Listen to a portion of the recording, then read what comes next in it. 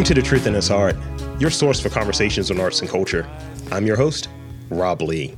And today, I'm thrilled to welcome my next guest, the curator and director of artistic programs at the Clay Studio in Philadelphia. With extensive experience in the art world, my guest administers various programs and has taught and lectured around the world, as well as representing the Clay Studio as a founding board member of Craft Now Philadelphia. Please welcome Jennifer Zwilling. Welcome to the podcast. Thank you. I'm excited to be here. I'm excited to have you here. Thank you for making the time today. And I want to start off with sort of the introductory sort of origin story oriented question. So I'm like, tell me more about your background. Like, tell us about your background and what influenced you to pursue like a career within the arts, around the arts. And we just I guess start there. Yeah, absolutely. I think that I fell in love with museums as a kid when I went to places with my parents. We went to the Brooklyn Museum. I visited the Tenement Museum on the Lower East Side of Manhattan when I was a kid. So it was always kind of museums that had a historical bent. At the Brooklyn Museum, it was the period rooms. So anytime you could go in and feel like you were in the past, sure, just was really exciting to me. So that led me to be a history major as a college kid. And I just love thinking about history and imagining what life was like. And that led me to study abroad in Spain. And I was in Sevilla. I took my first art history class. We were walking around, and I just looked up at the cathedral and realized that the history of that place was written right on the facade of the cathedral. There are Moorish tiles from the period when Spain was ruled by the Moors, by the Islamic people. There are Christian symbols, Jewish symbols, and you could just see it all. So it didn't have to be in a piece of paper written down, a document. It could just be an object of beauty. Sure. So I got back to school and in the U.S., and all of a sudden they had hired an art historian, coincidentally.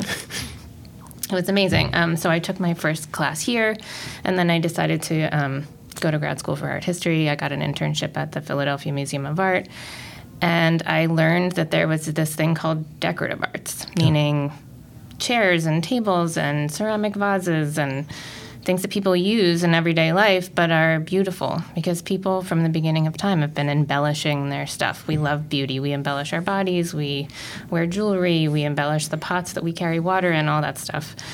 And again, it just made me feel like I had a time machine, like I could just connect with people from the past. And I realized that kind of tells you something about humanity. Because sure, if it's something that's true for someone 100 years ago, 500 years ago, you can see the thread of what's still true today. And I loved that idea. And I decided I wanted to work in a museum because although I love digging into the research, I didn't feel like I needed to preach to the choir. Sure. You know, people who are already art historians, I didn't need to be a professor. I wanted to talk to people who I could tell them this stuff for the first time and they would get excited about it. So that's kind of my mission as a curator. I want to help connect everyday people to artists from the present to the past and just get that same feeling of excitement that I get when I look at something creative. So I'm hearing, and thank you, and I'm hearing sort of a few different things in there. I can't help but think of sort of the time travel thing. I can't help but think of that. I almost look at it like, you know, the way you were describing things, almost like maybe you're the conductor in a little bit of like, we're going to go in the past and look at this, and this is a bit of the history we're going to go to, and now let's go to the forward in the future and see how things have changed and how they've progressed, but we're still doing the same thing. So I like when someone paints that sort of story, and it feels like it could be, I think it's relatable in a different way when it's presented in that fashion. Absolutely. I mean, I love giving tours in historic houses or just walking down the street. If you ever walk around Philly with me, I'm sorry, I apologize in advance. I will not be able to help myself from telling you about, you know, the history of this building or what happened on that street corner or all those things that I get excited, so I want to share it with other people. Thank you. I on the way over here, one of the things I like to do, and I think one of the things for someone that's doing something creative, doing a creative pursuit, you have to get yourself in a position to create. You have to get yourself in a position and ready, almost like warming your muscles up. So for me, in getting here, I'm like, I got to get a coffee. Otherwise, I'm going to be useless. Not really, but I'm not going to be at 100. And I like to walk. I like to walk from, like, usually if I'm coming over here to Rec Philly, I'm leaving from the train station and I'm like walking straight down, just straight down wherever I'm going. And today I took, I think, Samson, and I was like, oh, this looks different. I've never taken that way down. And I'm seeing all of these different things that are giving me different ideas. I was like, where's my notepad? I got to write this down. So I would love to take a tour. I'd like to get that extra context. Sure, anytime. So talk about a bit, what is the Clay Studio, and talk about the mission a bit for us. Yeah, absolutely. So I'm the curator and director of artistic programs at the Clay Studio. I've been there about 8 years, but the organization was founded in 1974. It was just 5 artists right out of grad school who wanted shared studio space. And in the 70s, you could just go to Old City, Philly, and find a giant warehouse that 5 grad students could afford to rent. Not anymore. Not anymore. So they rented it. They started inviting other people. And it's really started out as people who realized that working together in community was going to do something for them. They had already experienced it in college and grad school, and they wanted to continue that. Because when you're being creative and you're around other people who are also being creative, you're going to feel that energy. And it was a pretty inward-facing organization. It was them and their friends. But after only a few years, in 1979, they became a nonprofit organization, started teaching classes, started kind of looking outward a little bit. And then over the next 2 decades, that continued. In 1994, they started the Claymobile program, and that is 2 minivans with teachers who take all the stuff they need to teach a clay class to the schools. Oh, wow. They do the classes there, they bring the stuff back to fire it, and then they bring it back to the kids. So school kids get a chance to make something from start to finish from clay, which is really powerful. Yeah. You feel like you have agency. You can create something. You can make a mug that you can actually use. You can give it to someone as a gift. I mean, in today's society, we are so used to going to IKEA and paying 50 cents for a cup. I love that. But also just most people don't really get that you can make something on your own. I used to give tours at the art museum, and I always think of this tour I gave to a school group, and we were looking at chairs from the 18th century, and this little boy said, "But is it real?" And I really stopped, and I thought, what does he mean? Is it real? Does that mean, can you use it? Does it mean, is it a prop? Does it mean somebody made it with their hands? Like all these things could possibly, it was such an important question, really. Yeah. So my point is, it gives people power, and it empowers them to make something on their own. So that program grew. We have all kinds of other community engagement programs that we do. So if we went from a place that was about artists to a place that's about serving artists and community together. So now we just moved into a new building last April. We have 600 students in our school every term. There's 4 terms a year. We see 4,000 kids through the Claymobile program. We have 12 resident artists, 40 associate artists who share studio space. We have a shop with 75 artists. We have a gallery. And we still go out to free festivals all over the city. So we do reach tens of thousands of people every year, which is really exciting, especially coming from having worked at the art museum, where we got, probably hundreds of thousands of people came in and looked at art, and I think that's really important. But when you engage with the Clay Studio, you get to usually make something with your own hands, which is exciting. As the curator, I also think it's important to look at the art in the gallery, but I love that we can connect those 2 things. Did I answer your question? I'm not sure. Yes, you did. Actually, you answered the part 2 and 3 of the question as well. So thank you. And I think it's really interesting, and thank you for sharing some of that background, because I was like, I didn't have any idea of the reach. It's like you can look up some things, but unless you hear directly from the person, it's like, oh, this is what's written out there, but this is really what went down. This is how it's operating. And in addition, like, I'll say yesterday, like I worked with I had an interview with a ceramic artist yesterday, and so a little bit of an arc here, and I remarked upon like this time where I went to a class, a ceramics class, and it was like one of those team building things, and I'll say this, and I said it then. It is powerful when you're able to make something. And it's funny, you're wearing the same color she was wearing, by the way.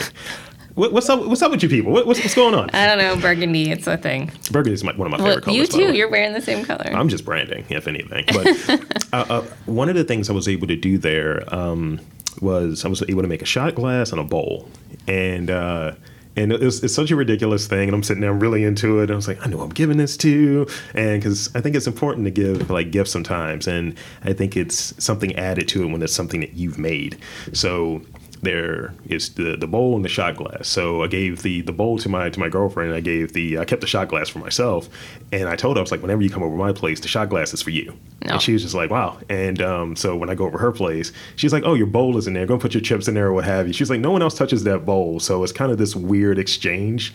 But definitely it holds a certain regard, because it's like, you made this. And that's really cool. Yeah. It also had something to do, I think, with clay is earth. Yeah. It unites all of us. We're sharing the earth, and it comes out of the ground. And when you touch it and you are shaping it, it just feels really powerful and connecting to everything that's going on around us. Yeah.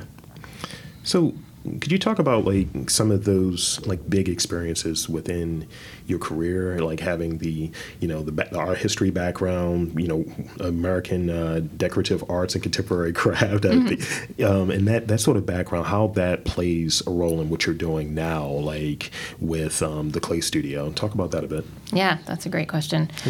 When I was in grad school, I mentioned that thing. I knew I wanted to work in a museum. When you're in an art history program, most of your professors, they're professors. They kind of expect you to do the same thing to a certain extent. And the first thing that happened was when I went from a history major in undergrad to an art history major. I will say I loved my teachers, but there was this, why do you want to do art history? That's like art. It's like history light, because it has a different kind of documentation. I don't know what it is, but there is a sort of an academic looking down the nose at art history. And then art historians have a tendency to look down their nose a bit at museum curators, because it's like not quite as academic. I don't know. I mean, these are all nice people, but it's built-in bias that we all have in different parts of our life. So then I get to the museum, and I'm interested in decorative arts and objects. And that, again, is like, oh, well, it's not painting and sculpture, which I think you can just imagine as more highly regarded. And then I got there, and I loved that. And then I found contemporary craft, which is just basically like the new version of historic decorative arts, still cups and bowls, but sculpture, too, that's made from the same materials. That's a whole other conversation. And I had this sense of being an underdog, which I think kind of energized me. It's like I kept going down in people's estimation in terms of what I was interested in. And I thought, well, that's good. That means that stuff is people haven't studied it as much. It's more interesting. There's more potential. So that really energized me. And the academic world of contemporary craft is really small, which, again, is energizing because I pretty much know everybody else in the country who's working on this stuff. So we feel like we're part of a community. Yeah. And, again, when you feel like you're a bit of an underdog, you just, it's kind of exciting. So I love that. And then the other big difference, so then I was at the museum, and it was wonderful. I mean, so many amazing people who work there, and you get to walk into one of the most beautiful buildings every day and look at the collections, be surrounded by creativity. But most of the people we were dealing with were dead, to put it, succinctly. It's historical stuff. And then I get to transition to this job at the clay studio, and I actually have the chance to ask somebody, why did you make that? Why does it look like this? How do you make it look this way? What's your process? Tell me what you were thinking. How did you decide to become an artist? All of these things that I couldn't ask the people from 1850. So that, again, is like really energizing. Absolutely. And it also means that I have a chance to support artists, to help them keep being artists, which was it's something that I get excited about every day. I mean, when we show artwork at the clay studio, it's for sale. Yeah. We have a shop and we have a gallery. And if something sells, when something sells, 50, I like that. 50% of the, you got to manifest what you want. 50% of the retail price goes right back to the artist. 50%, we're a nonprofit, but, we need to pay our staff and keep the lights on. And it means that artist is going to be able to make something else and pay their rent and do all that kind of stuff. So it's a big difference working at a museum and then working at a nonprofit where we sell work. And I had to kind of come to terms with, I didn't go to grad school to try to convince somebody to buy art. What exactly is happening right now? Oh, right. But I'm helping them continue to be an artist, and that is really important. It's facilitating sort of the creative cycle. It's one of those things where you talk about it with musicians all the time. You're not paying for the album that's coming out. You're paying for them to do the next album. So that's ultimately what it is. So, like I was sharing with you beforehand of doing this, it's like, I got that last year, the funding and all to sort of do these interviews and this next arc to extend it and to further see that vision. So having someone supporting that in the arts and bridging arts and community, that's really important because, one, I think it not only supports the people who are making the work now, but also it supports or enlightens the potential people who could be making the art later. Absolutely. Yeah. I think community, that you just said community, is another thing that's really important to remember because it's the artists, but then it's the rest of us, again, why I'm a curator, the people who can benefit from going to look at something creative and just having a moment in the gallery of inspiration because they're, they look at something and see something of their self in that, or they see something that inspires them either just to have a feeling, because I think feeling, inspired and having positive feelings in our society today is sometimes hard to come by. Yeah. But it also means making sure that what we're doing is relevant to the community. Yeah. So when we moved into our new building, we actually, starting about 5 years ago, we started having programs in the neighborhood where we moved to, which is South Kensington, where we reached out and said to the neighbors, we're coming to your neighborhood. We would like to be a responsible neighbor. We want to, we acknowledge that there is a culturally vibrant community here already. We engaged with the community organizations that already exist and said, can you help us reach out to people? And we asked them to be part of an advisory committee that helped us plan the first exhibition that was in the building. We met every other month. Turned out to be on Zoom because it was during COVID. Right. But that was fine. We actually drove clay kits out to all the members' homes. And then during the meetings, we had one of our teachers who would lead that. We would have conversation about what they love about their community. What are their hopes for the future? What are their fears about the gentrification that's happening? And how can the clay studio be a positive force within that? And we kept engaging. We paid people for their time. When we did meet in person, we'd have dinner, we had childcare, and that group helped us make the gallery more welcoming. They wrote labels that would be engaging in a different way than the curatorial labels, which we also had, but it was nice to have both perspectives. And then that group is now part of our ongoing exhibition council. So from now on, this wonderful group of neighbors is unified with the group that's sort of curatorial peers and donors who get to hear about all of our exhibition ideas, give us feedback about what they think. Again, we'll make it a welcoming place for everybody. Who they, which artists that we're talking about they think are most compelling. Yeah. So they're not curating the shows, but they're advising us, which is a way to make sure that we're doing work that's relevant and accessible and reflective of the community. And that's very important, and thank you for sharing that. It's one of those things, and I didn't have it in here, but I think it answers a question that I ask regularly of how does a city like a Philadelphia, I'm from Baltimore, but or a Philadelphia or Baltimore kind of like move ahead, through the lens of arts, through the lens of culture, through the lens of community. Mm-hmm. And I think it's like partnering in a true sense, like you were describing there. I think that's one of the answers on how to do it versus folks coming in and it's like, all right, kids, we're here, we're going to do it better. Because that's sort of the fix. Let's bring in folks that feel like influencers. That's what it feels like, and it's not good, and it's not indicative of who's around. It's excluding them, and it's not giving folks the opportunity. But from what you guys are doing, you're actually doing the opposite of bringing folks to the table, actually doing things in an equitable and a neighborly sort of way, which is, I think, something that enables one to have staying power and connectivity. And it's like, you're a part of this, not just a visitor. Yeah.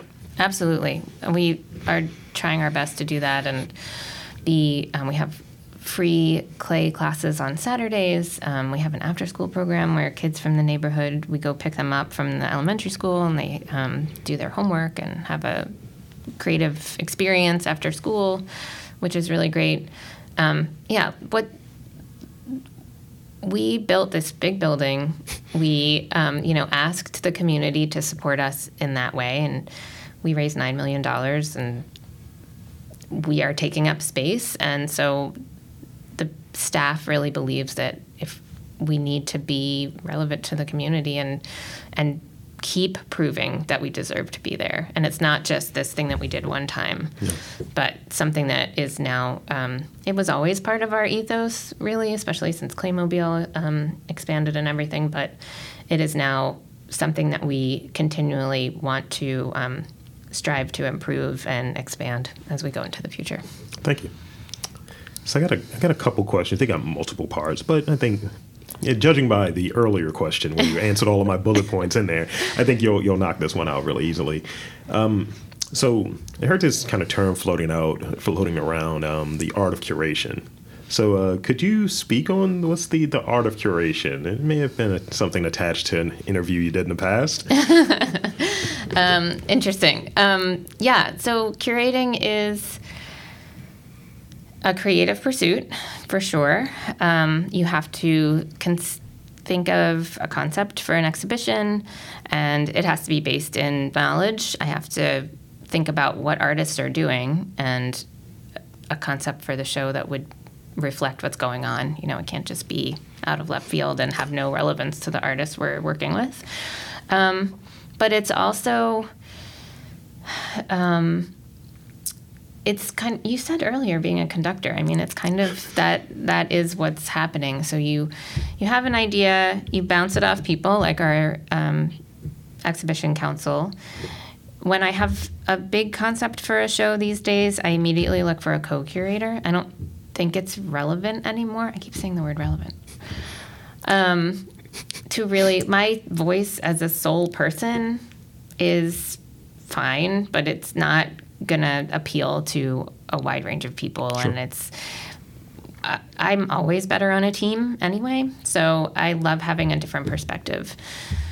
So you look for a co-curator who's maybe working on the same kinds of ideas, or their life experience is going to have some kind of important resonance with whatever you're talking about. And then you think of artists who are going to be doing work that engages with the ideas you're thinking. And then it's like a big dance of, okay, I need you to tell me if you want to be in the show. Can you write a statement?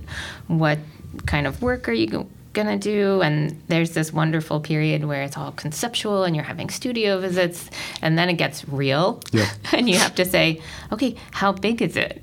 How much does it weigh? Do you need me to buy special hanging materials for this to be displayed in the gallery? And it really is just a huge range of kinds of organizational skills that you have to bring to bear. Thank goodness we have a great team at the Clay Studio. Although we have 25 staff members, there's 350 staff members at the museum. So there, a curator's job is a lot different than mine. They think of the idea, they have lots of people to help them with the writing, with certainly there are art handlers, so you never actually have to touch anything. There's marketing people, et cetera. We have like the super, super pared down version of that, which is really great. It's empowering. It means that we're all involved in the really good conceptual parts of it. Sure. And I love my colleagues, and we really work well together. You go from a place like the museum where you maybe once every 15 years, a curator gets to do a big show, to the Clay Studio where we do a big show every year, and then we have like 10 other exhibitions during the other parts of each of the years. So it's a lot of work. And then I think that another really important thing is that you're collaborating all the time, not just with your colleagues, but with the artists. Yeah. So the show that's up right now is called Figuring Space, and Dr. Kelly Morgan is my co-curator. And we look to see what artists were making human scale figurative sculpture. So you have to have parameters or there's too many choices. Right. And so we invited these people because of the work they had made in the past, tell them about our concepts. We had written this essay together. And we said, we want full scale human figurative sculpture. And that is not always what we got. And at first you're like, a teddy bear. Okay, that's not what we asked for. But then the artist tells you about why Roberto Lugo made a teddy bear instead of a human, and it's extremely powerful, and it is very relevant to the concept, and you're so thankful that you get to work with artists, and that's the point, that they can push back sometimes and expand your thinking. That sort of expansion and having the addendum or the extra storytelling component to it was really interesting. I took a digital storytelling class, and it was kind of it was a thank you and the opportunity for helping do an event. Mm-hmm. And I was like, college course? Sure, I'll take that education for free? Sure. So I remember going in there, and this is my background, like audio, not visual. So we're doing videos, and I'm like, how can I skirt this? And I was like, what I'll do is a bunch of stills, and I'll do all of this like modified like vocal stuff in it. And I was like, it's still going to be captivating in that way, but literally it's like one image that I'm changing the color of and switching out. And the people that were there, because it's rare that live and in person, I'm getting the critique. Mm. And people are like, oh my gosh, this is really powerful. This is really interesting. And it was purely audio driven. Mm. And it went against what the assignment was, but it's just like, this is what my vision is. And having sort of this, I guess, desire to really see that vision to its fruition and be able to tell a story as to why I may have gone against the grain a bit. I think that's what a lot of artists do. Absolutely. And it's a gift when you get to be in conversation and an artist just makes a left turn, and it is even better than what you could have imagined it was. So that's really great. I love what you said about storytelling, too. Curating is also storytelling. You have to imagine someone walking into the gallery. What are they going to look at first? Are they going to read the labels? I hope they are, but usually not. We work on those.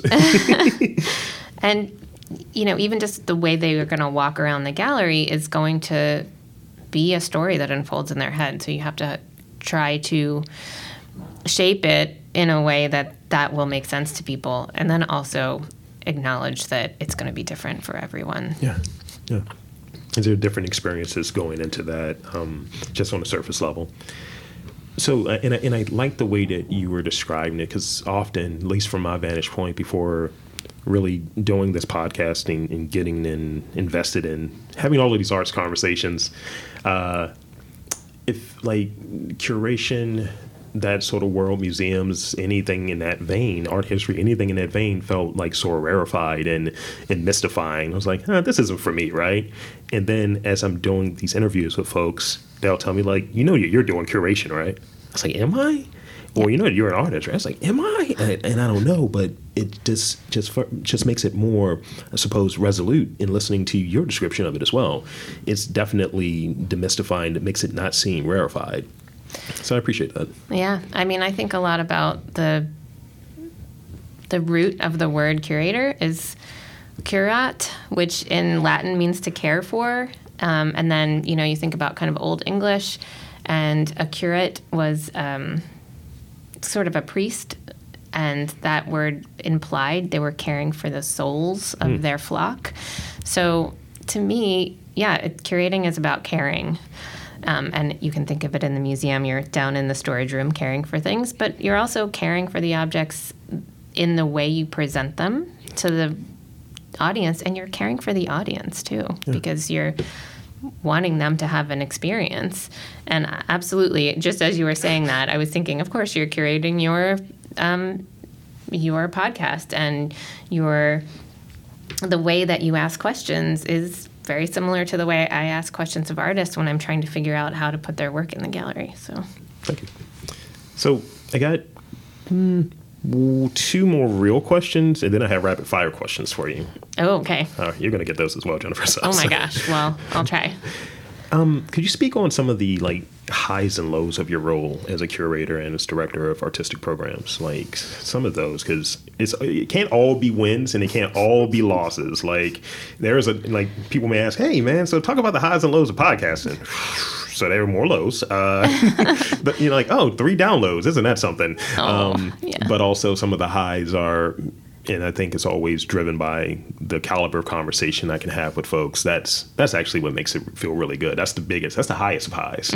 So from your perspective, could you speak on that within your roles?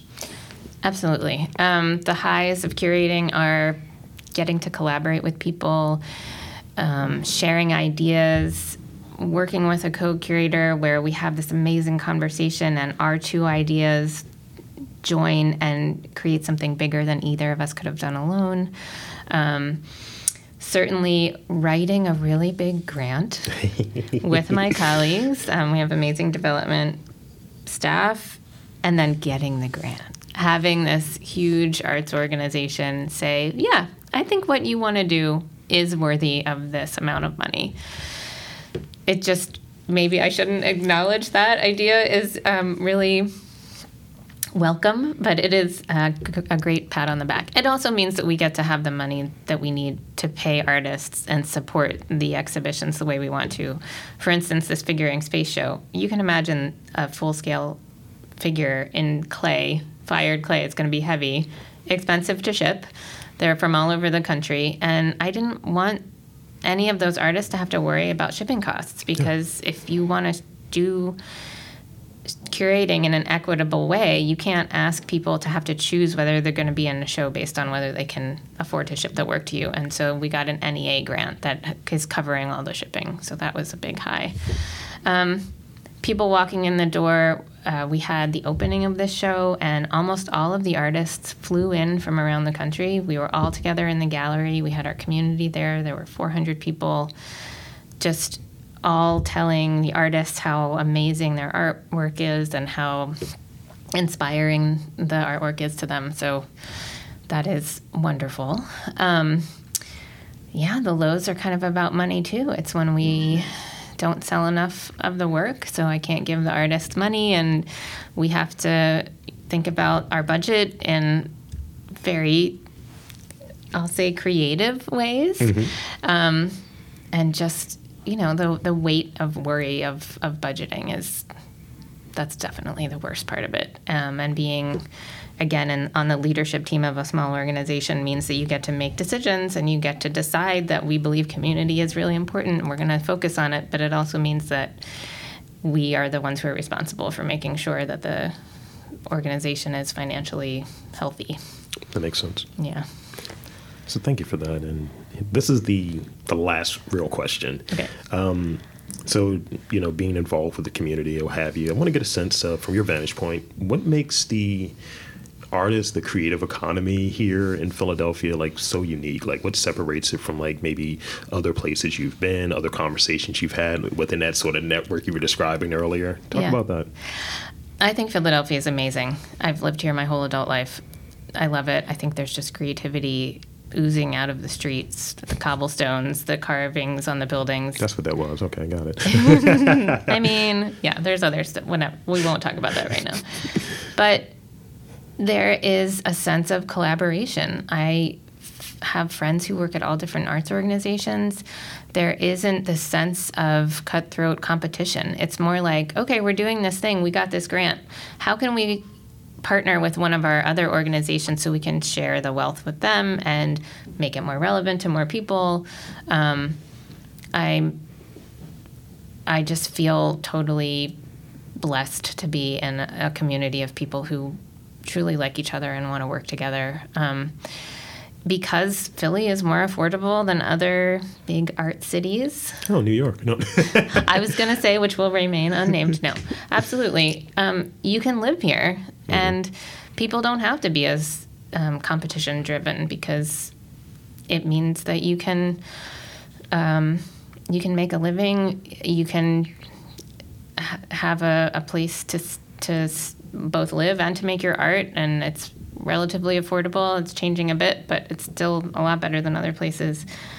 And there's also a long history in Philly of collaborative arts organizations, artist-run organizations. So people will complain that there aren't enough kind of commercial galleries in Philly to support a big art scene, and a lot of folks still go up to New York if they feel like they made it and have a New York gallery. But I think the reason that there aren't as many commercials is that there are a lot more nonprofit, artist-run galleries and organizations. I mean, just the founding of the Clay Studio, 5 people who just wanted to share studio space. There are a bunch of other organizations that are like that in Philly, and it's still a place where you can just get together with your friends and start something. Thank you. That's great. And I feel like we've established a fair amount of goodwill and collaborative conversation here. Yeah. Now it's time to get rid of all of that and go into these rapid fire questions. Oh, no. I got 4 of them for you. Don't overthink them. People always overthink it. It's like, man, I got this long answer, man. So this is why this is my favorite movie. And it's like, come on, tighten up. Okay. All right. What is your favorite movie? You gave me a little hint. The first thing that always pops into my head is Grease. Okay. What was the most recent song you listened to? I always have AirPods in, so I'm always listening to something. This is going to be very corny, but it's honest. Mm-hmm. I was listening to a lot of Pitbull walking over here, and I was like, ugh, what year is this? What am I doing? This is 2009. Ugh, Rob, tighten up. Well, I can't help but note that you are sitting right under the album cover for Belle Biv DeVoe's Poison, but I was not listening to that recently, but I'm going to afterwards. Tori Amos, Crucify. Within your career and I guess however you want to frame it, what has worked best for you, book smarts or street smarts? Book smart and emotional intelligence. Okay. I'm not going to even... See, I did that what the artists do. They give you back something you didn't expect. Mm-hmm. Yeah, I like that. I'm going to start working that in there as the third option, because everyone likes 3 options. Then it's going to be some fool that's like, so I also do this. It's like, don't add a 4th. I'm already giving you guys space. It's binary here sometimes. And this is the last one. And we like to, support and help and all of that good stuff. What would be the best way for a new artist to get on your radar? Good question. Attend events in person. Introduce yourself to me. I'm pretty darn accessible. And yeah, I'm totally open to people sending me an email with some images, invitation to visit a studio. I don't always have time right away, but we can always put something on the calendar in the future. And then I'm going to add something else here as well. My biggest advice is to write thank you notes. So I teach a professional practices in the crafts class, and I always say, you're going to meet people. If you want them to remember you, write them a note. An email is fine, but if you write a handwritten card, somebody's going to remember that when you go back and apply for a show or a residency.